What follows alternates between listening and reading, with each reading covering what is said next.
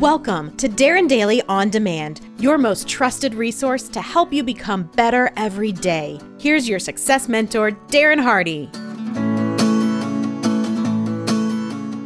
Good morning. So, this morning, would you like to meet a real-life, grade-A, authentic hero?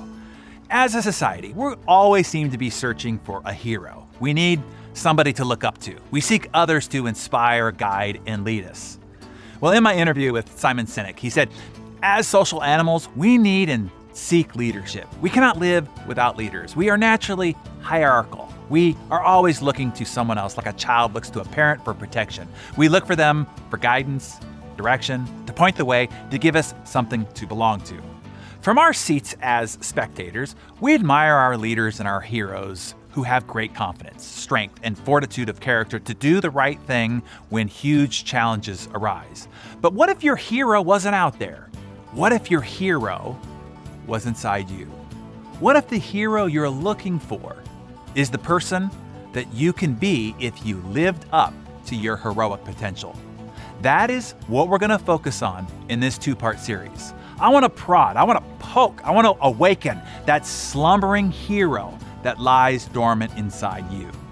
During his Best Actor Academy Award acceptance speech for his role in Dallas Buyers Club, Matthew McConaughey described his hero this way. He said, "When I was 15 years old, I had an important person in my life come to me and say, 'Who's your hero?' And I said, I don't know. I got to think about that. Give me a couple of weeks."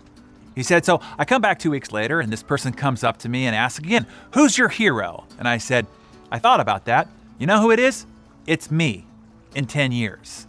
So I turned 25 10 years later, and that same person comes to me and asks, 'So, are you a hero?' And I say, 'Not even close. No. My hero is me at 35.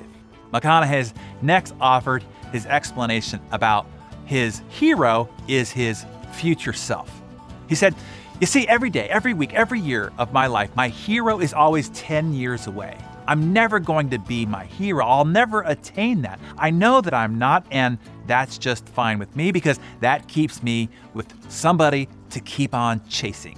So to any of us, whatever those things are, whatever it is that we look up to, whatever it is that we look forward to, and whoever it is that we're chasing, to that I say amen. You see, you're capable of great heroicism. Every awe-inspiring quality that you've admired from a distance is within you. Your admiration was just recognition. Your greater inner self sees itself reflected in the attributes that you admire in others. The greatest leader and the hero you could ever come to know is the one you are capable of becoming, the one that you're chasing. It's in you right now. We just need to wake it up. So, this morning, let's stop chasing. Let's bring you closer to that finish line. Together, we'll awaken the strength and realize that the hero is within you. Tomorrow, I'll be sharing an action plan on how to awaken this inner hero that's laying dormant right now, ready for action inside of you.